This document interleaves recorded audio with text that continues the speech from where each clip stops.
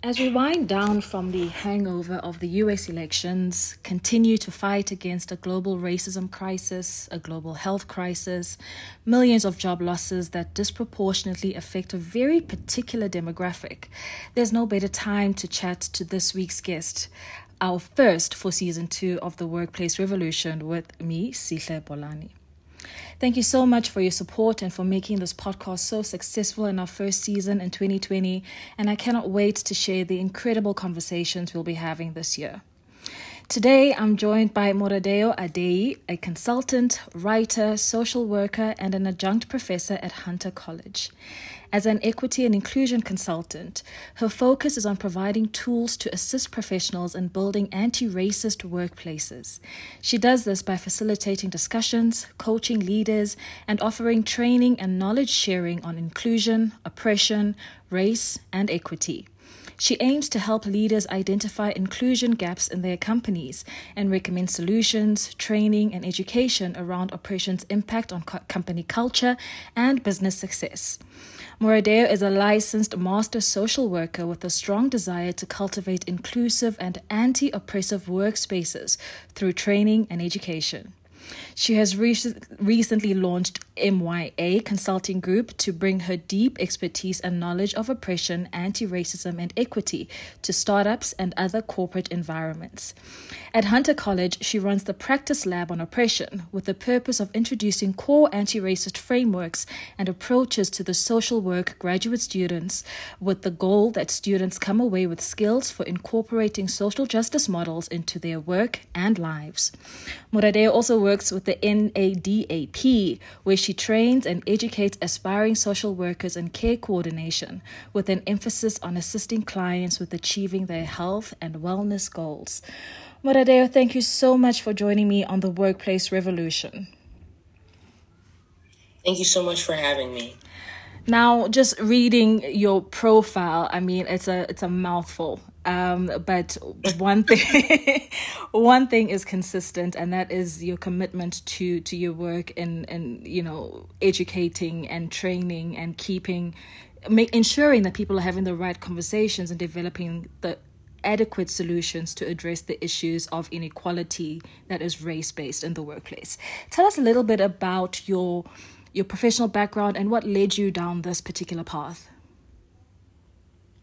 Well, I would say when I was in my undergraduate career, I took a class called Social 119, which really started to cover and discuss oppression in a way that I had never had space to talk about. And I was fascinated, and I actually became a trained facilitator and a teaching assistant working with the sociology department at Penn State. And there I learned how to facilitate group discussions on, racism, sexism, homophobia, transphobia, and, to be 18 and to have such, rich conversations, not only with my classmates, but also with staff, made me realize that I had always wanted to have space to have these conversations. The space was just never created. So throughout my college career, I worked as a teaching assistant. I became a supervisor at my senior year, training others who also wanted to have these conversations, to be skilled at doing so and be able to provide those spaces not only in their professional lives, but in their personal lives. And then I moved to New York after receiving admission to Fordham University to get my master's in social work. I knew that I wanted to help people, but I also knew that I was fascinated by the human story. And I knew that whatever I did with my master's in social work, I just knew that I wanted to be impactful and I wanted to work with people in a real way. I've been privileged to have a variety of experiences working in New York City. I worked in the Bronx for 7 years. I've worked with seriously mentally ill adults throughout the New York City area. I've worked with pregnant women and children. I've worked with adolescent boys in various settings like group homes, clinics, mobile crisis teams. And I think that all that has informed my passion still to talk about the inequalities that exist, not only in the United States, but also in the world. 5 years ago, I had the opportunity to begin teaching at Hunter College in a practice lab on oppression. And it was the first time that I had ever taught in my career. And as soon as I stepped in the classroom, I was in love. And it has been my focus the last 5 years to incorporate all anti-racist education and training and weave it into my 9 to 5, which is supervising interns from Hunter College, NYU, and Columbia, specifically first-year graduate students in school social work. What I've realized about this profession is that people don't think that white supremacy exists within the social work profession, or that racism exists, or that a social worker could be racist within a helping profession. And it's simply not true. And history has never said otherwise. And for me, if I'm going to train and teach social workers to become effective clinicians, they need to understand the history of this country and not the history that we're told in classrooms. And I think that has always driven my focus, whether it's beginning to consult and work with, organizations who also are wanting to create more inclusive workspaces, but also to challenge students to not just move through your professional career being convinced that everything you've told about everything is true. It's really important for students to develop an inquisitiveness about everything, particularly about how we're talking about oppression. And that has really been my driving force and the reason why I get up in the morning. Absolutely. Very, very relatable. One of the things that always stands out for me when we're speaking about addressing issues around oppression and around the race-based inequality and even the gender-based inequality that we're experiencing is largely due to the erasure that exists, right? And, you mentioned what we're taught at school versus reality. And that's something that, many of us can relate to. That's certainly the case here in South Africa, in that we find ourselves when we want to have these conversations dealing with a lot of resistance because people insist on erasing the realities of what has actually happened in our history and then still happening now. And how it plays out in various different spaces in our lives, whether it's, how we are treated in the workplace or how we are treated within the healthcare system, how we're treated by banking and financial institutions. What are some of the challenges that you have had when trying to have these conversations in an effective way, from the perspective of the types of resistance or the reasoning behind the resistance that you may have, interacted with? I believe that I had to experience so much resistance initially when teaching, particularly when it comes to being a Black professor teaching white students. Historically, there has been a lot of issues around feeling that a Black professor is as, well educated or pronounced, or that everything that we're saying is valued. It's not treated the same way as a white professor. So I realized that a lot of the resistance was not only that I was in a position of power, but that I was really teaching something that they had never been told before. And it's not stories from my own childhood. It's actually historical texts that were never included in, the American history education system. And I had to work very hard with my mentors at Hunter College to combat that, because at times it could be very, invalidating. It can be very stressful, especially when, as Black people, we don't have access to some special, amount of texts. These are things that exist within history books that all of us have access to. We are choosing actively to be ignorant about our own history. And sometimes facing that can be very overwhelming for students and can be very triggering. And I think that I have, over the years, gotten better at, helping students work through those uncomfortable moments. And essentially, like, when you know better, you need to do better.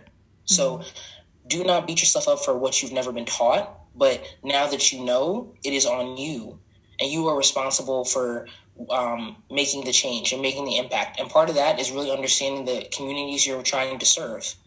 A lot of our clientele in the social work profession are marginalized folks. They're Black and brown folks. You need to know the history of Black and brown people in this country, and cannot rely on what you learned in ninth grade.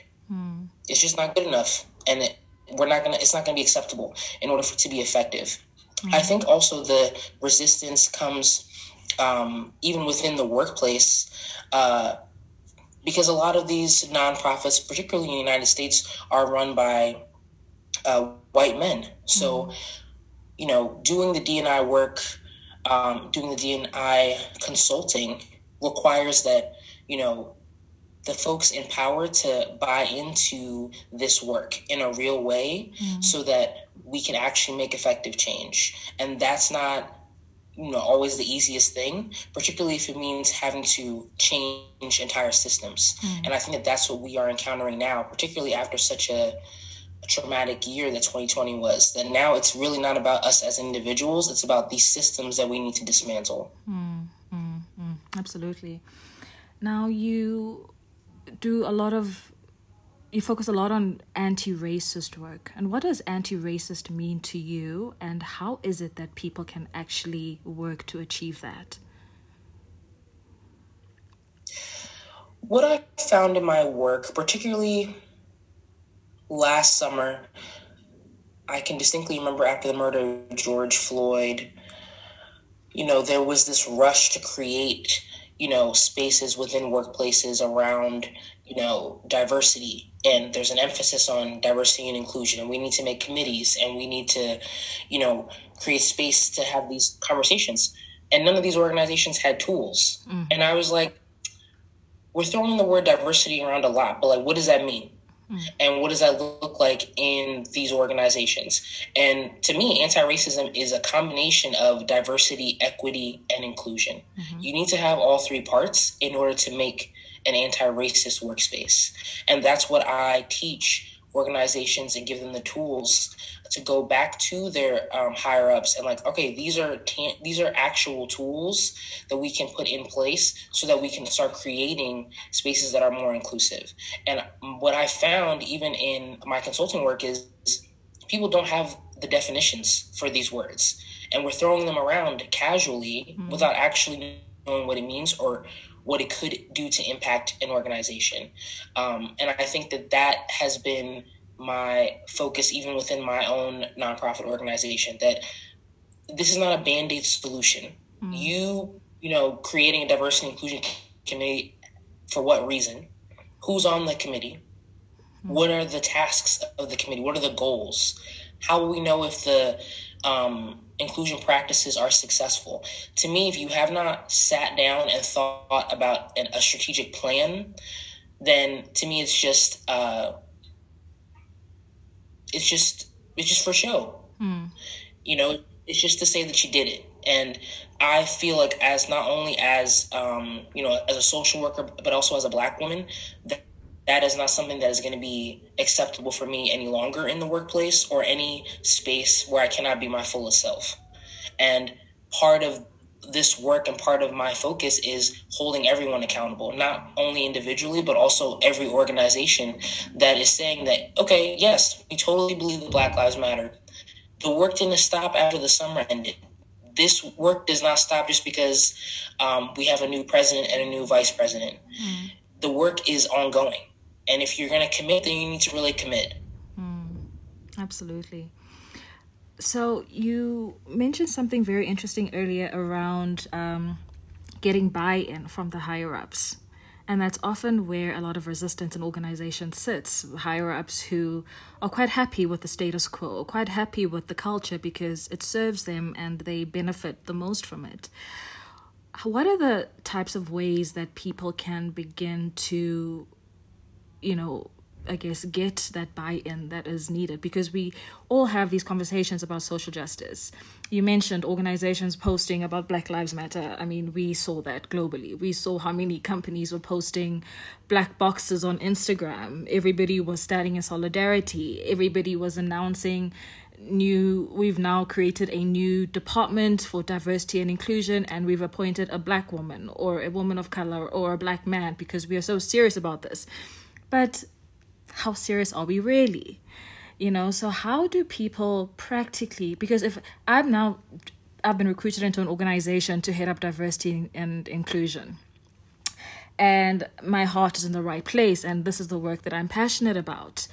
And I have these plans and strategies that I put together, but how do I actually get the buy-in? Because it's buy-in for a culture change, it's buy-in for budget allocation to implement whatever needs to be implemented, but also buy-in to be able to be supported at every level of the organization for all of the initiatives to be implemented successfully. How can people do that successfully?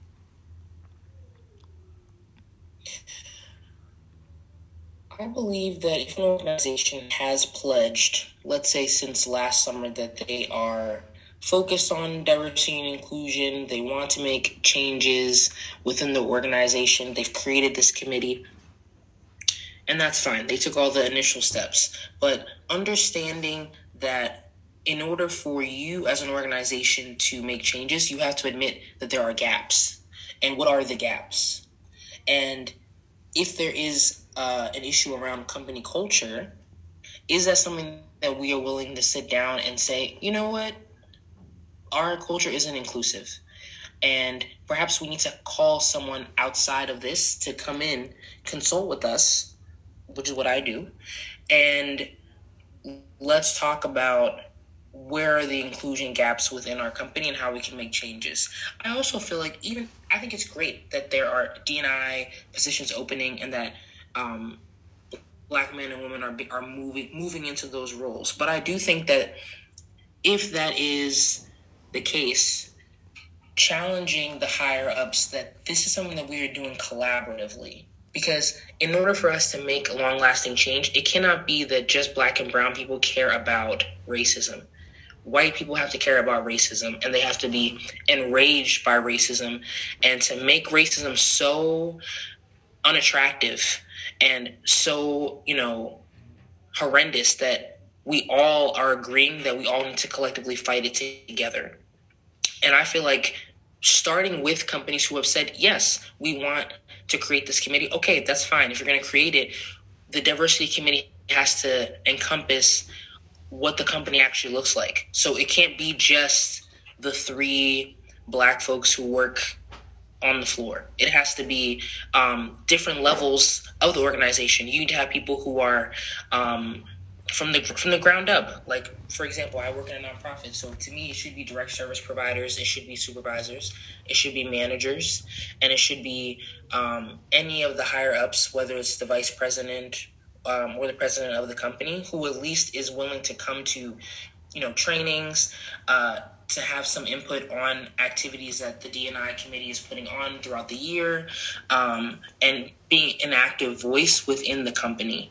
I think that if you are going to work within a role that encompasses D&I, that challenging your organization to include everyone at some level in order to make lasting change. Absolutely. Now, 2020 was definitely a year like no other for many of us, because on top of dealing with the usual challenges that come with life, that come with being Black, that come with living with economic inequality, racial inequality, we now had to deal with a health crisis, which pretty much just further exposed what Black people have been saying all along, which is that the inequality that we experience extends far beyond just being in the workplace. Racism is not something that we imagine. The access to healthcare is a major issue. The quality of healthcare that Black people receive has been really thrown into the spotlight when you look at, and particularly, the demographic groups that have been most harshly affected by the coronavirus, particularly in the US. And I mean, it's the same as South Africa, although South Africa, I mean, our population is predominantly black, so you would see the slant towards the black community, but even then, it's disproportionately so. So how do we begin to have these conversations in a meaningful way where we look at all of the various intersectionalities that exist and how race has an impact on every single touch point of our lives? If you think about from the moment you wake up to the time you come back home from whatever you've had to do, racism, structural inequality will have touched you at pretty much every single point throughout the day.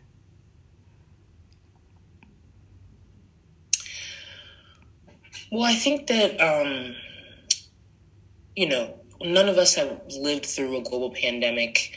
And I think that we can all agree that coronavirus has been traumatic in a variety of ways, not only from a health perspective, but I feel like as a Black person, having to deal with the racial unrest on top of a pandemic has been impossible at times, while still trying to maintain, jobs and take care of families and things like that. I think that when we think about how to address the intersectionalities between race and healthcare, and social justice, we have to look at history. I actually spent the first 6 months of the pandemic doing extensive research on disaster management and education in the United States. And what is fascinating to me is that the average American does not understand what disaster management or crisis management looks like in the United States. They don't know who what their local governments are doing when it comes to any type of crisis. Even just like a hurricane or, a snowstorm, we just look to the news and we just trust that the news will tell us the truth. When we know that the commentary and the reports around COVID have never been consistent since March. We've never gotten true information around what the numbers look like, what populations are, being affected and at a rapid rate. We've gotten misinformation from the beginning, which has caused a lot of confusion in an already stressful situation. But this is not the first time. If you look at Hurricane Katrina, the narrative was very similar. What we were being reported to from from our government, our highest government, was not true. We talked a lot about, the looting and how there was a lot of violence, when in reality, it was really just Black people trying to survive a hurricane and not getting the assistance they needed in the time that they needed. And right now it's happening again. And to me, in America, if nothing else, we are consistent in terms of history repeating itself. The way we respond to crisis is always the same. We don't know how we're reaching communities of color in terms of informing them around crises. We don't have contingency plans on what to do if a crisis occurs. And as a result, we get coronavirus, which is, in my opinion, it's egregious how poorly we have handled coronavirus in terms of informing the public, to the point where governments across the states cannot agree about a mask mandate. If we had done what we needed to do in March, we would not be here. And unfortunately, it means it has cost our country hundreds and thousands of lives for what? For what reason? And to me, it really just strengthened my belief that as individuals, we need to be informed. We need to be responsible and not think that the government is always going to tell us the truth, because they're not. They're not going to tell us the truth. And in reality, Black and brown people have been treated this way since we got here. So it's our responsibility to inform ourselves and be taking care of ourselves and our own community, because no one is going to look out for us the way we look out for us. And I think that that's what I have been thinking since March, that what did I not know even about my own government, and that I know now? And now that I know, what does that mean for my work? And that means that I expect my students to have the same level of, are you sure about that? I'm not sure. Question every single thing. Everything. So, I mean, the US has recently inaugurated a new president and vice president, and obviously it was a very different energy within the country, because you had, lots of people saying finally some change, something to instill a different kind of hope for us. We're the past 4 years, the Trump years are finally over. The worst is over, and people are kind of hopeful for a future that will be inclusive of their needs and all of the various gaps that they've had to deal with over the years as citizens of the United States. But we also are very aware of the fact that a lot of these issues have been in the system for centuries, and they're not exactly going to be turned around in 4 years. So as somebody who specializes in this work around anti-racism and oppression and inclusion, how would you recommend that this government addresses the issue of the inequality that is so prevalent in the United States? I feel like there are so many different layers. And I feel like, as a person who also watched the inauguration, I would say that there was a sense of relief for sure. But to me, I just feel like it's the beginning of the work. This is just the beginning. And part of that is holding everyone accountable in the way that they need to be held accountable. All of the folks who decided to storm the Capitol should be punished in the way that, if they had been Black, they would have been punished.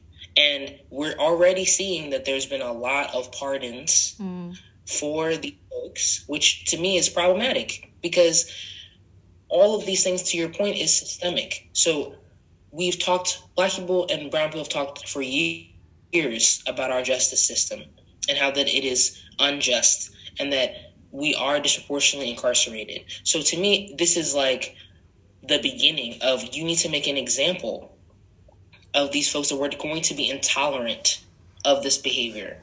And there needs to be more of an intolerance when it comes to racism. To me, there's not enough. It sounds great to put your black box up. It sounds great that you read White Fragility 7 months ago. That doesn't mean anything if you are not actively, on a regular basis, combating racism. And I feel like, yes, there is a lot of possibilities with this new presidency. But to me, it starts with holding the folks who stormed the Capitol accountable and really looking at what is going on with homelessness in this country, what is going on with COVID-19 in this country, what's going on with student loans in this country. There are so many things. And Biden, he came into a presidency that's going to be rough. There is a lot that he has to unravel and unpack and fix. But I think that first and foremost, let's hold people accountable when they're doing something that we say as a group that is unequivocally wrong. And we're not doing that as a country. And I think that until that happens, until people are actually,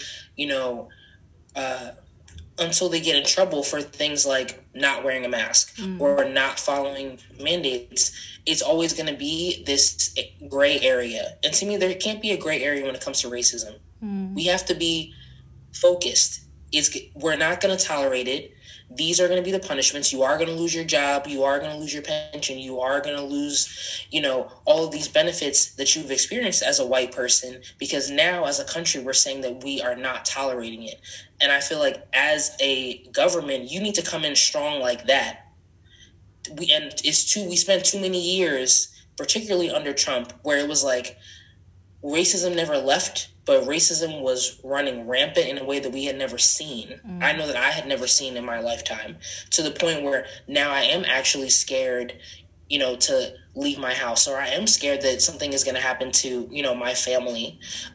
Just driving to work, or, getting lunch or things like that. We had never seen that before. And I think that now the intolerance has to be so profound that we need to make white people scared of racism again, because they're not scared enough. And my hope is that in the first 6 months of Biden's presidency, we see some real change that will make me feel like, okay, maybe we do have some hope. I feel cautiously optimistic right now.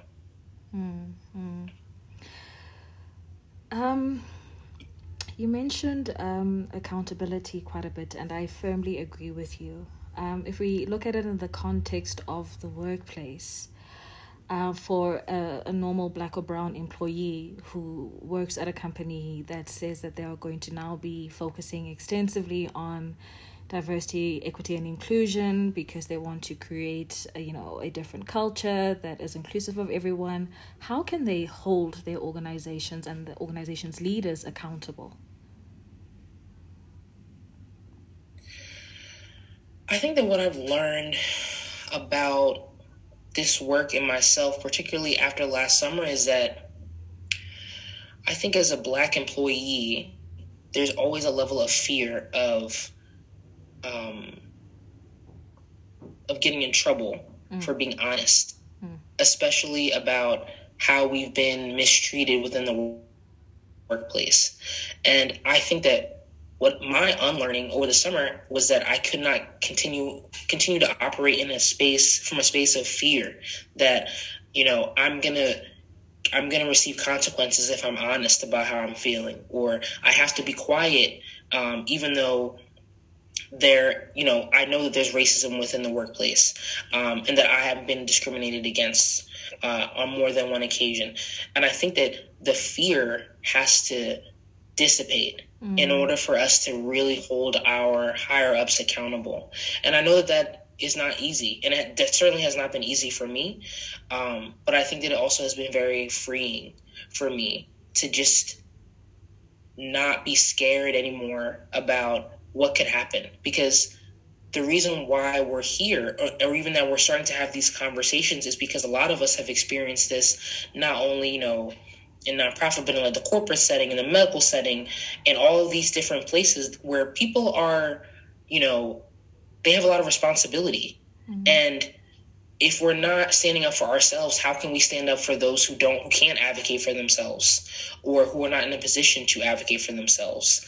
And I do think that all of us have a level of power that we may or may not have tapped into because of fear. And I think that in order for us to come together, especially if an organization is saying, yes, we want to hear from you, we want to make these changes, that is our signal to be like, okay, well, since you asked for it, these are the problems that I'm seeing in the company. This is how I have experienced, microaggressions in the workplace or discrimination in the workplace. This is what, stresses me out, and that I can't come as my fullest self at work. Like for me, the biggest thing was that I used to, I was never called by my full name in the workspace. And I realized that part of that was erasure of, my identity and who I was. And I got tired of shortening my name to, appease, my white colleagues. And I was like, actually, my name is Moradeo. And I feel like if you can say all the names of the Game of Thrones characters, you can say my first name. And that is what my name is. And for me, that was almost like the beginning of my journey now into doing this work in a more intentional way, I would say. Why do you believe it's important for organizations to do this work in addressing inequality and driving inclusive cultures? I think in general, we have statistics that support the fact that having a more diverse and multicultural workspace really enhances a company, really drives revenue, really ensures more success. But I think if we're not even talking about the financial benefits, I just think that in general, if we think about the inception of America, America was built on the backs of blacks and brown folks. All of our culture is enriched by us. So to me, it's like, in order to make America the the image that we all want it to be, which is this space that is, the land of the free, the land of the opportunity. That has to be the opportunity that is available to everyone. It cannot be just available to those who are affluent, to those who are white, to those who are in power. Because ultimately, when we're also talking about anti-racism, we're also talking about equity. And we're talking about equity that should be applicable to everyone, regardless of their regardless of their position in the organization. And I think that as a company, if you're saying that you believe in diversity, inclusion, and equity, and that all of these things that all of us should be allotted that, and that all of us deserve that, then that means that you need to have folks within your workspace that represent all that America is, or all that not even America, all that the world is. And the world is not just white. White people are not just, the thing to strive to. And I think that has to, I think also even as Black folks, when we think about where we're even positioning ourselves within companies, we need to be more intentional about the kind of organization we want to work for. Because you want to work for an organization that believes in these values and is actively trying to dismantle these systems that do not allow for all of us to experience equity within the workplace. And if your company does not do that, or are not willing to make those changes, then I do think that there is space for you to create your own lane, or to move to another organization that embodies those values. I do credit everything that happened last summer, particularly the difficulties I experienced within my own organization, to starting my consulting group. And I think that was my push, that if I can't find what I need and what I deserve within my own organization, I will ensure that other organizations who are committed to this work have the tools and education to make long-lasting changes to promote inclusion in an intentional way. And how can leaders become more sensitized to their own, how they potentially perpetuate these cycles within the workplace? How can they begin to be more reflective, honestly so, with themselves about their own behaviors, how they show up in the workplace, and how it impacts on the culture within the organization? I do think that at this time there are so many, online courses, and folks who are also passionate about this work, who are providing education and tools for leaders who want to create inclusive workspaces but may or may not know how. For example, there's an anti-racism educator that I follow, Mira Stern, on LinkedIn, who's an equity impact consultant, but she actually provides a lot of webinars on how to educate white people in leadership who want to, dismantle these systems and actually address what white privilege looks like, what power and privilege looks like, and how that manifests within their workplace, and how they can make space for their colleagues of color.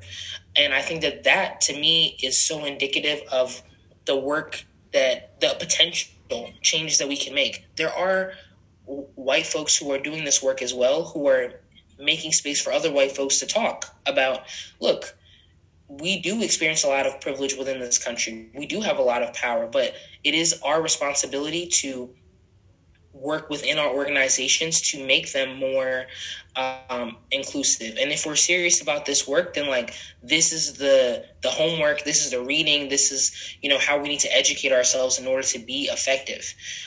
There's also the People's Institute of Undoing Racism, and they also have webinars and workshops throughout the year for those folks who also are not familiar with this language and want to learn more about how to bring in tools and education to create an anti-racist workspace. So I do think that there's a lot right now, because we're all working from home, this is a unique opportunity for us to utilize the internet in a way that we never have in order to also teach. And like I said, I teach this practice lab on oppression, and I did all of it virtually last summer.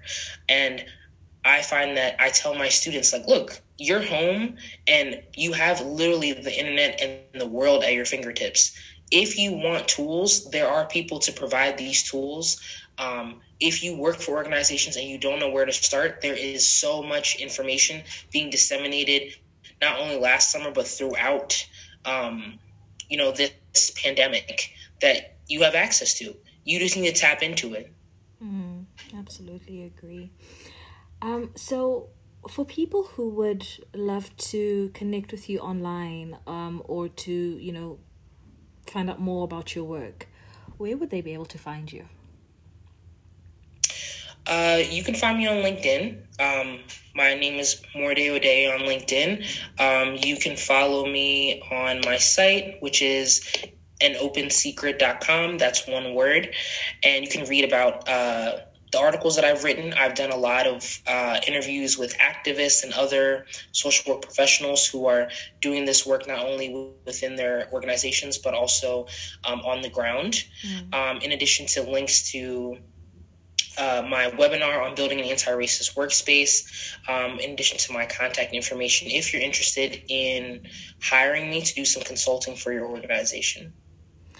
Thank you. Now, this work in educating people around issues of racism, etc., is incredibly strenuous because you're dealing with a whole lot of different issues and elements, different personalities, and the conversations are often very, very heavy, very emotionally strenuous, and we find ourselves being pulled in all sorts of directions. How do you take care of yourself in the midst of all of that? I have a very strict self-care routine, I would say. It's probably more strict now because of the pandemic, honestly. But I work out 4 times a week with a trainer. I meditate regularly. I also... I do a lot of reading in general, but honestly, really bad reality TV helps me relax after having heavy conversations. And I also love skincare. So like Saturday nights, I'm usually doing like a face mask and like a foot mask. I'll get my nails done. I'll binge watch. Right now I'm watching Love Island. It's very good. But all of those things on a regular basis, including also getting a lot of sleep, is what helps to keep me going and being able to be present in all of these different spaces. Like you said, I do wear a lot of hats, but it's important for me to be as present as possible in all of those hats in order to continue to be effective. And that only happens if I take good care of myself. Absolutely. That's such an important part of the process. Moradeo, thank you so much for an amazing conversation. Thank you so much for all of the knowledge that you have shared and the work that you're doing. Because it certainly is going to take millions of yous and me's around the world to be able to really drive meaningful change and create a different world and a different experience for marginalized groups like ourselves. Thank you so much for having me. It was a pleasure to speak to you this morning. Thank you. And thank you for joining us for another episode of The Workplace Revolution with me, Sihle Bolani. I will see you again next time.